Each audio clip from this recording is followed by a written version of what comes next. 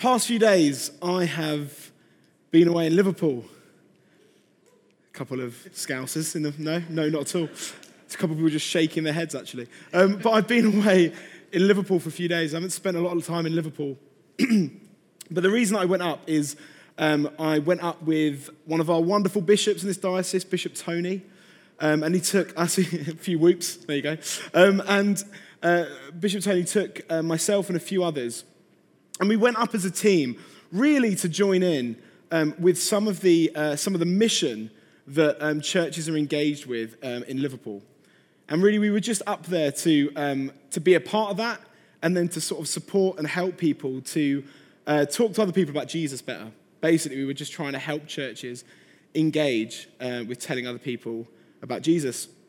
And as part of this week, part of this few days, Bishop Tony had organised for me and a couple of others to go to Liverpool Prison, Walton Prison, if you know Liverpool particularly well. And I've never been in prison before. Ha ha ha. For any reason, I have friends that have worked in prisons. I've had a couple of friends that have been in prison as an inmate, and I've had other friends who kind of are Christians that have done work in prisons. But I'd never been in, and I was the only one of us. 4 of us went in, and I was the only guy that hadn't been inside a prison before. And those of you that know me know that I kind of try to market myself as this like outgoing, adventurous type. I'm like the one that's like, let's take the hill, guys. When I watched that speech at the end of Return of the King, where Aragorn runs towards the Black Gate, I'm like, come, Lord Jesus, that is me. Let it happen, Lord, let it happen. And yet, we got inside the prison, and I was shocked by how deeply, deeply uncomfortable I felt. I was so nervous. I sweat a lot anyway, just walking around. But I was sweating. I was sweating more than usual as we got into this prison. And I realized I was so nervous. I felt completely out of my depth. And we went upstairs. We had no idea what to expect. This is often the way when Bishop Tony asks you to do something. We had no idea what to expect when we went into this prison. I had no idea what to expect. As we made our way onto the yard, and we walked up some steps, and we got to this room, basically, where we met a few of the inmates. And then we walked out, and there was this space with a whole bunch of chairs set up, and 50 prisoners just sat down, looking at us, and then 4 chairs just in front of them. And they said, great, are you guys ready there? The prisoners are all here ready to just ask you, just to grill you on a few questions. Great. So we sit down I sat down sort of tentatively. And I've done a few Q&A things before. I've been on sort of panels where people sort of ask big questions about faith and life and all that kind of stuff. And so I was kind of getting that hat on, I was sort of thinking, okay, preparing myself for the classic questions. Why is there so much suffering in the world if God is so good? Why religion when there's science? Why has the church made so many mistakes in the past? Why has it been acted so badly? And I was getting myself into this frame of mind. By the way, they're all brilliant questions. And if you have those questions, then come along to Alpha on Tuesday. That's a great place to ask them. They're brilliant questions. But the questions that actually started coming out were completely different. There were questions like, how do I stop reoffending?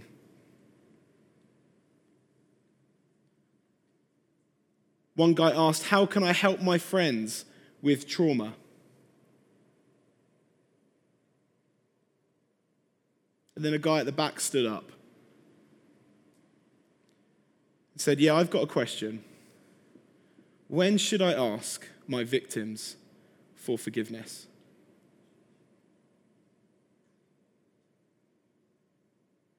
And that question hit me like a ton of bricks.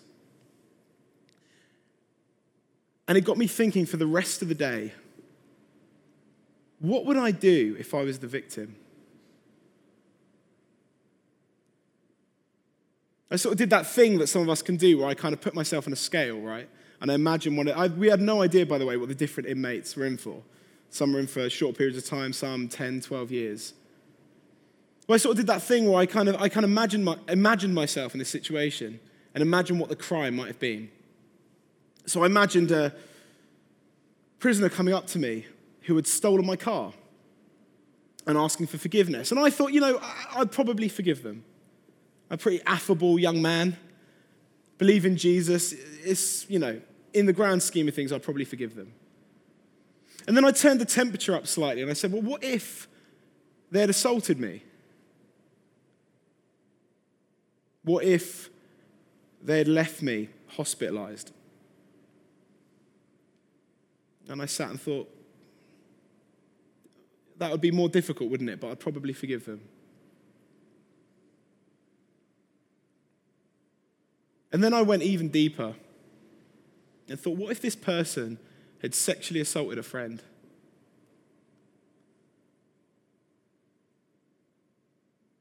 What if this person had taken away someone I loved? Would I forgive them? I don't know. I cannot say with any certainty that I would. And I'm a Christian, like many of us in here today. I'm a Christian. And I believe, excuse me, I'm not usually this much of a diva, but can anyone grab me a glass of water? Oh, you got one here. The wife's already sorted me out. The wife, Katie, it's her name.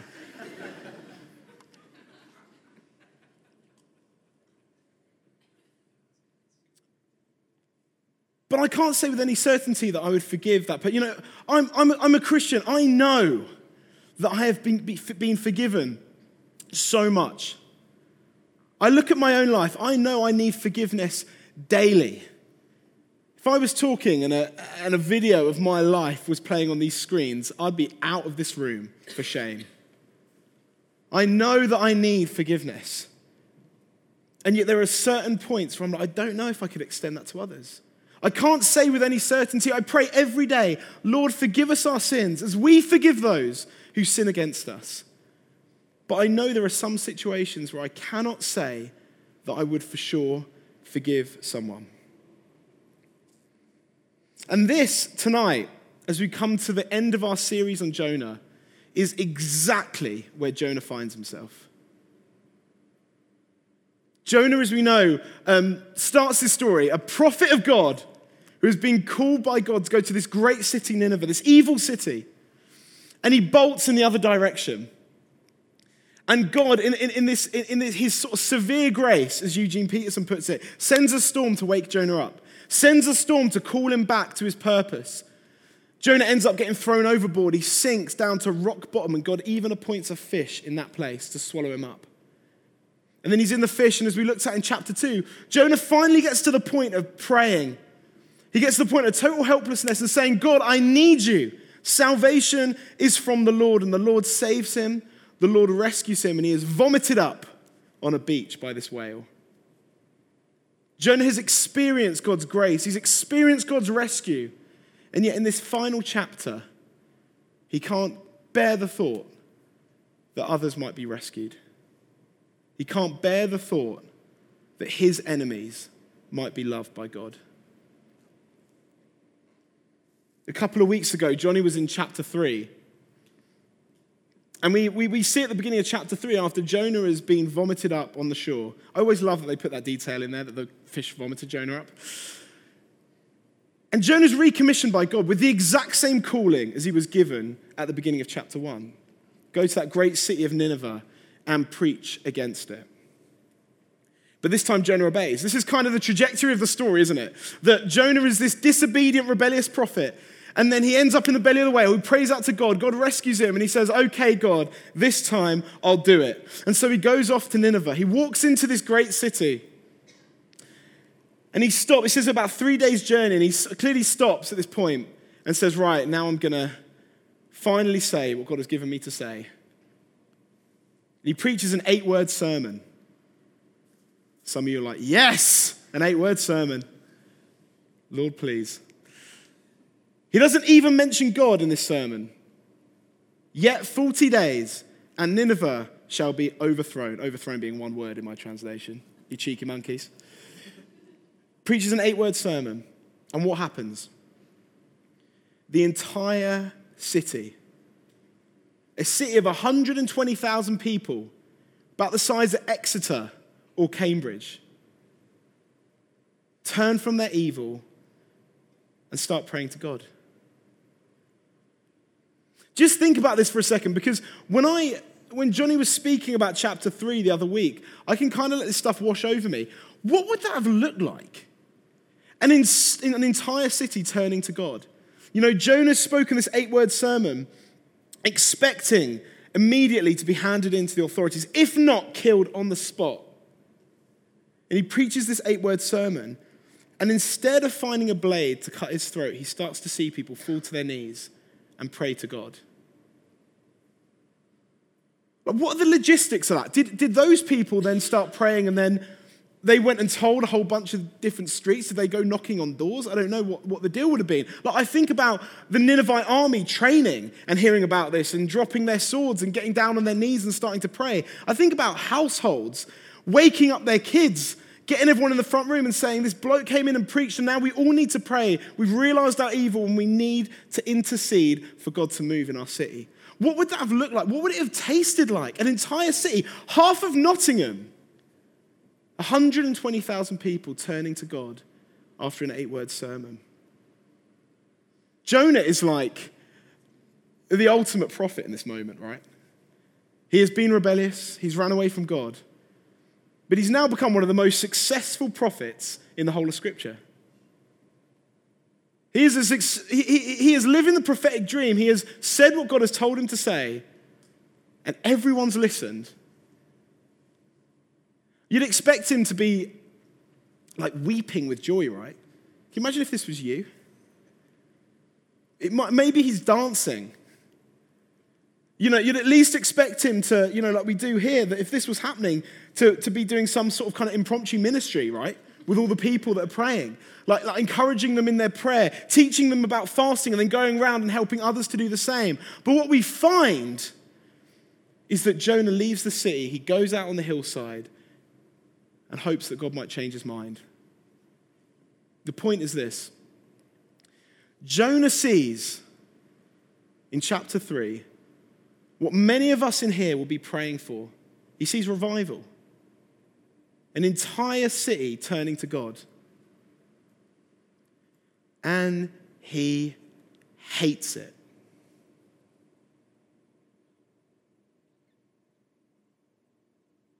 Jonah doesn't want to live in a world where God loves the people he hates. He doesn't want to live in a world where God loves the people that he's deemed unlovable. And he suddenly realizes in this moment that the revival that comes by God's Spirit across city, the revival that I truly believe is coming to Nottingham, means sitting next to people that you don't like. It means calling enemies friends. More than that, it means calling enemies family. Jonah sees revival and he hates it. Verse 1 of chapter 4, if you've got your Bibles open. Nineveh has repented, and the very first verse we got is this. My version may be a little different. It's what's on the screen. It says, "But it displeased Jonah exceedingly, and he was angry." A lot of Hebrew scholars that are much smarter than me say that actually this word displeasure isn't strong enough. They say that when Nineveh repented, and God relented from destroying them, Jonah saw that this was exceedingly evil. Jonah saw what God had done, and he said that it was exceedingly evil. And then in the very next verse, we get the ultimate plot twist of the entire book. You know, so far, we've rationalized Jonah running from God because Nineveh is so mental, so crazy, so barbaric, so brutal. We have gone to great lengths over the last 6 weeks, 5 weeks, who knows, I've forgotten. However many weeks, we've gone to great lengths to contextualize this place, Nineveh. This great city that was so evil that its evil had risen up before God. We spoke a bit about the kind of place Nineveh was. that they would behead people, that they would skin people, that they would torture people for fun and entertainment. We said that Nineveh is kind of like an ancient Near Eastern version of Nazi Germany or ISIS. One of the most evil, brutalistic societies ever to have existed. And so we have sympathy for Jonah, don't we, when we've been looking at that? Because God says to him, Jonah, I want you to go to that place. I want you to tell you that it's going to be overthrown. And Jonah's like, no. I'm like, I get you. I would be on the first flight out of there. I have sympathy for Jonah. We thought Jonah has fled because he knows that going to the city and saying these things is going to mean his death. He almost certainly thinks it won't work. And yet we find in verse 2 of chapter 4 that Jonah's real reason for fleeing all the way through the story wasn't his fear of the Ninevites, but the goodness of God. It says this, doesn't it? Verse 2. And he prayed to the Lord, this is Jonah, and said, "O Lord, is this not what I said when I was yet in my country? That is why I made haste to flee to Tarshish, for I knew that you are a gracious God and merciful, slow to anger and abounding in steadfast love, and relenting from disaster. Therefore now, O Lord, please take my life from me, for it is better for me to die than to live." In other words, Jonah's saying, I knew you'd do it. I knew what you were like. I knew that you were compassionate. I knew that you were a God full of love. And I knew that if I came to this city that didn't deserve anything, you would give them everything. If they recognized their evil and if they turned to you, I knew that you would have compassion on them. That's why I fled. Jonah doesn't want to live in a world where God is this good. In a world where God is this forgiving. N.T. Wright puts it like this. He says, if you haven't been offended by the grace of God, I'm waving my Bible around a lot now. I feel like a Baptist. Come on, somebody. If you haven't been offended by the grace of God, as N.T. Wright says, then you haven't fully experienced it. And the problem with God's goodness for Jonah is that God's goodness means that Jonah will have to change. It means that Jonah will have to give up his control and surrender himself to a God whose sense of love is so much broader than his own. A God whose outworking of justice is so much more intricate and beautiful than his sense of justice. Ultimately, it means Jonah would have to change. So Jonah doesn't want to. He says in verse 3, "Therefore now, O Lord, please take my life from me, for it is better for me to die than to live."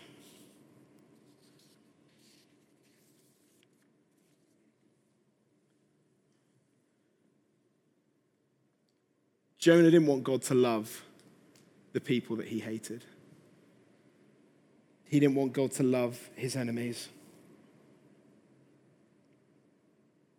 Jonah's real idol was exposed. He wanted a God that thought the way he thought, that hated the people he hated, and that would fit into the life that he wanted to live. And yet in revival, he finds that the people that he would run from, the people that he least wanted to be around, when they turn to God, now become his people. He hates that. I said this morning that the next bit I've read, you might think I've taken from a book, but I need you to know that I wrote it. Very good. Jonah thought that God was the seasoning on his meal, always to do with food. God wanted Jonah to see that he was the whole kitchen, the chef, and that there was far better food to eat. Tim Keller, in his book on Jonah, puts it like this. Which one's better, you can decide. Up to you. When Jonah says, in effect, "Without that I have no desire to go on," he means that he has lost something that had replaced God as the main joy, reason, and love of his life. He had a relationship with God, but there was something else that he valued more. And then Keller goes on to say, when you say, "I won't serve you, God, if you don't give me X," then X is your true bottom line, your highest love, your real God, and the thing you most trust and rest in. What is your bottom line? What's mine? What are your conditions for following God? For Jonah, it was that God had to think the way that he thought and like only the people that he liked. Maybe you don't think you've got a bottom line. Well done. Maybe think about the things that you would be tempted to make your bottom line. I've written a few down. Are you happy to follow God? Is it that I will follow God as long as I'm in control? Is it God as long as I'm happy? Is it God as long as I'm secure and safe? Is it God as long as I'm successful or useful? Is it God as long as things go to plan? Is it God as long as everyone likes me? Is it God as long as everything makes sense? Is it God as long as I'm special? These aren't bad things. You are special, all of you. You are loved by God, true. You may well be successful. But these things can't be conditions for following God. If they are, then we found our real God. Our real God is happiness, it's control, it's security. And the great irony of the book of Jonah is found in chapter 2. If you've got your Bibles on you, follow with me, if you like. The great irony of the book of Jonah is found in chapter 2. Jonah's prayer from the belly of the whale, he says in verse 8, "For those who pay regard to vain idols forfeit the love of God." In another translation, it says, "Those who cling to idols forfeit the love of God." Even as Jonah himself is being rescued by God, even as Jonah himself is encountering God's love, he says, not those pagans though. Those people who cling to idols can never experience God's love. And yet we find in chapter 4 that the greatest idolater at the end of the story isn't the Ninevites. The greatest idolaters aren't the pagans. The greatest idolater is Jonah. It's Jonah that is sat on the hillside, still clinging to his idol, still clinging to a God that agreed with his own theological ideas and desires. Gospel reading that we have for today in the Anglican lectionary, come on now, is Luke 18. It's as if God knows what he's doing. I'll read it again. We read it earlier, but I'll read it again. This is Jesus making this point to some crowds that have gathered around him. He says, 2 men went up to the temple to pray, one a Pharisee and the other a tax collector. The Pharisee stood by himself and prayed, "God, I thank you that I am not like other people, robbers, evildoers, adulterers, or even this tax collector." I always imagine him pointing to the guy. I fast twice a week and give 1/10 of all my money." But the tax collector stood at a distance. He would not even look up to heaven, but beat his breast and said, "God, have mercy on me, a sinner." I tell you that this man, rather than the other, went home justified, went home right before God. For all that exalt themselves will be humbled, and those who humble themselves will be exalted. Just like the Pharisee in this story, Jonah at the end of in chapter 4, had forgotten about his core, constant, daily need for God, and instead made a new God. He made a new God that he could justify himself to. He made a new God that he could justify his life to.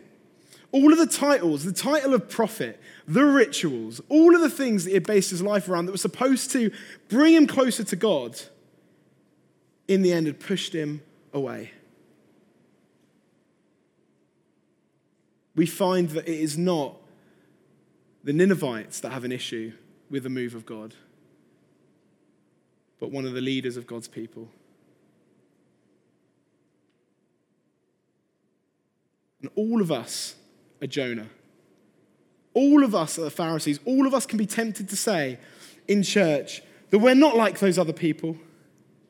All of us can be tempted to become self-righteous. I know when I've done that, and I repent of that. I know when I've believed in God's grace for myself, but not for other people. And all the while, there are people in our city who don't know the language, people who don't care about the coffee, people who are too sweary, people who will probably talk during the sermon right now, or people that don't talk enough. There are people that are too rich or too poor, people that are socially awkward, people that don't give a damn about Christian celebrity, people that don't care about Christian music, people that don't care about theological debates, but are ready to beat their breast and say, "Have mercy on me, God, a sinner." These are the people that we call family and revival. These are the people that are going to sit next to us as brother and sister. Do we want revival? Do we want a church on fire and a city alive? Do we want to be disrupted to that extent? Jonah sees revival and he runs from it. He waits on the hillside and hopes that the city will still be destroyed. But when we look at the person of Jesus, we see the true Jonah. Jesus moves into the city. He spends his time with people, prostitutes, tax collectors, those of doubtful reputation. He heals them. He teaches them. He moves in the city to be with these people and then dies for its salvation. Jonah waits for the city's destruction, and Jesus waits for dies for the city's salvation. And this is why the presence of God to us has to be everything. This is why we sing the worship songs. This is why we spend so much time waiting on God. This is why we go on and on and on and on and on and on and on every single week about God's presence. Because if God's presence isn't enough, we'll probably run when revival hits. If God's presence isn't enough, the discomfort will be too much. Because everything else is movable. Teaching, where we sit, the coffee. Some of us have and will be called to sell our homes and move into different parts of the city. Some of us will be called to give in whole different ways, different levels of money, different amounts of money. Some of us that feel nervous around prisons will be called to go and minister to prisoners. When revival comes, everything else apart from God is movable. Anything else is up for grabs. Maybe we won't teach like this. Maybe you won't have me getting all sweaty and passionate on a platform. Maybe we'll just be teaching people across the city because what God's doing is spreading so quickly that the only way to keep up with it is to make church mobile. Everything else but God's presence is movable in revival. Because what God has is so much better. What God has is a whole city brought to freedom in Christ. Just like Nineveh. How do we navigate this? We need the Holy Spirit, don't we? Only the Holy Spirit can show us people as Jesus sees them. Only the Holy Spirit can stop us from missing the point like Jonah. Or missing the point like the Pharisees. Only the Holy Spirit can open our eyes to when God is on the move and be willing to go with it and find joy in it and celebrate it and dance in it and weep in it. Only the Holy Spirit can lead us in all truth. I just want to finish with this and then we'll pray. Is everyone all right?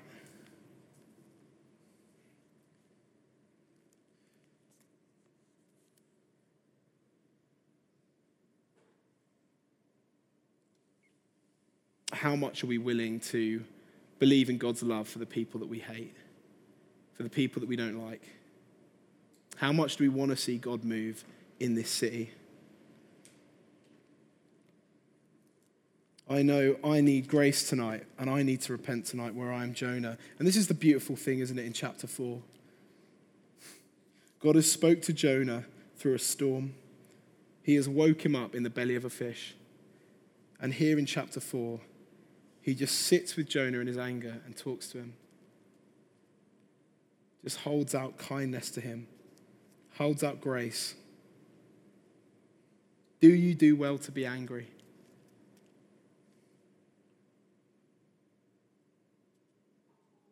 Why don't we stand together and I'll pray.